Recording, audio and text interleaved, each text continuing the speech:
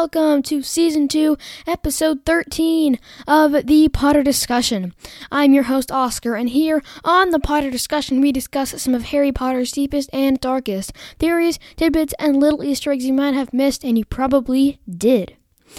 Alrighty, today, as I promised I would, I have a theory for you about Dumbledore. And this theory is about why I think Dumbledore was an animagus. Is, however you want to say it, but he had the ability to transform into a different animal. And it's a very strange scenario. That's all I'm going to say for now. You definitely have to find out for yourself. But at the end of this episode, I will read another review. So if you think it's yours, you should definitely stick around and hear it. If you want your review read, or if you haven't even left one, you can go ahead and do that. And I will see it, and it will be read some point in time. You definitely look forward to that. So, without further ado, was Dumbledore an animagus? Well, Albus Dumbledore is the super smart elder of the Wizarding Society.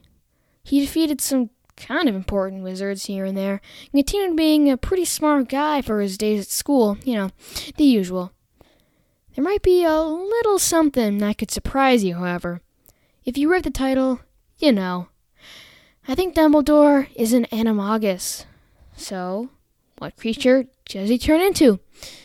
Well, it's the first thing that comes to mind.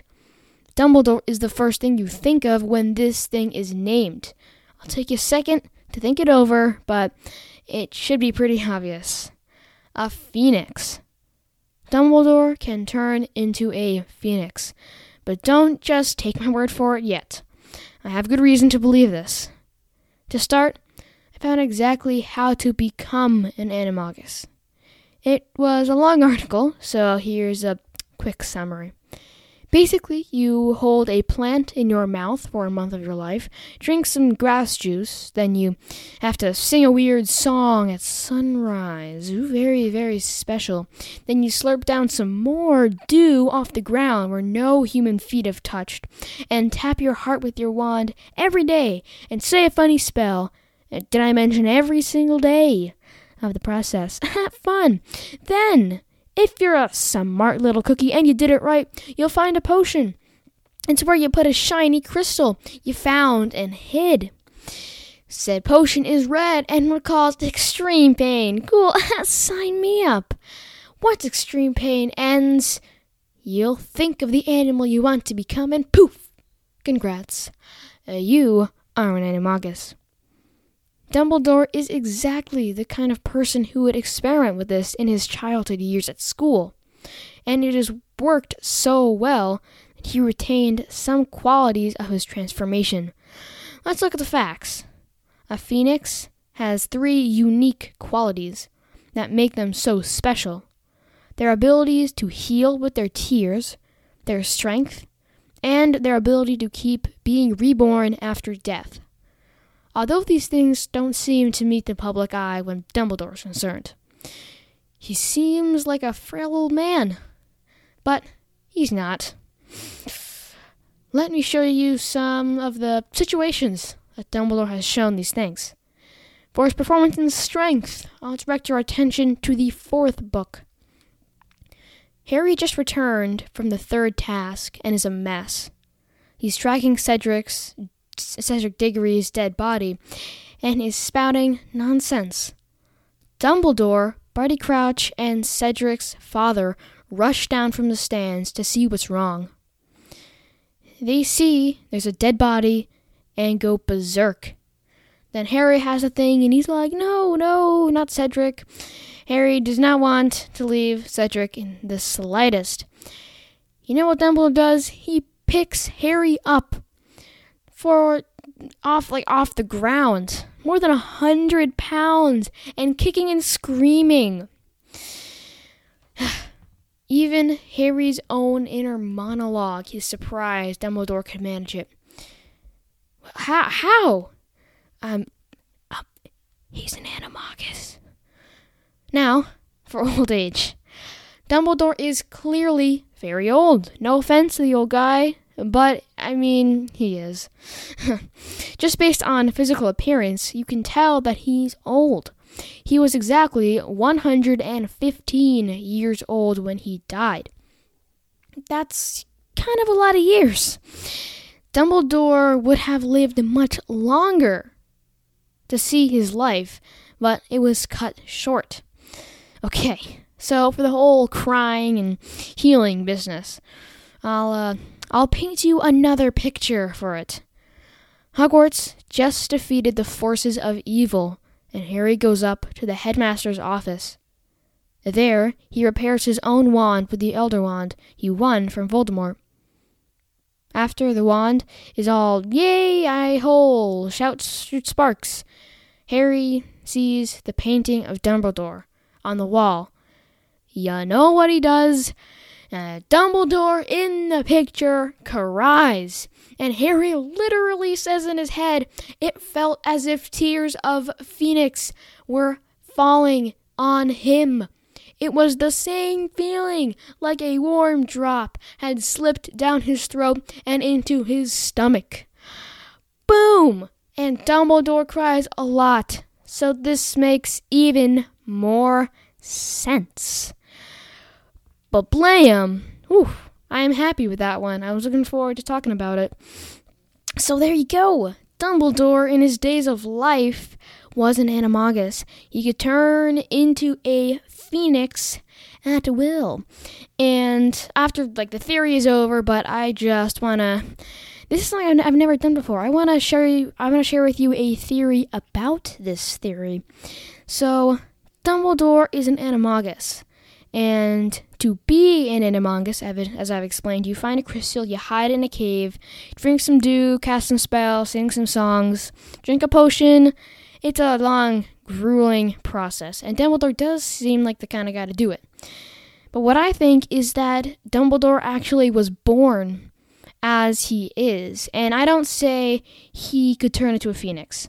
I think he already had these qualities. Like, scientists say that the child that will live to 150 has already been born. I think that's kind of the same situation with Dumbledore. He's just a normal person with extra abilities. I'm sorry if you hear something in the background. That's just the laundry. So, I feel like Dumbledore was born with these, unique abilities. I think his crying didn't, if you got a scrape, it wouldn't close up, but you would feel, whole. You would feel healed. I also think if he were, he's obviously very strong, so I can imagine he was like that in his youth, and is why he could beat, along with the help of other people, if you haven't seen that episode, but that's why Dumbledore could have a better chance against Grindelwald, who had the Elder Wand. And I also think that's why he lived so long. And he was a great wizard, but, that wasn't really explained that much. So it definitely makes sense that he could be all those things without having to learn. And I think later, when he recognized that he was that similar, he just tried to be just like a phoenix. So what he did is he became a phoenix, not on purpose, but he was like, well, I'm so much like one, maybe I just am.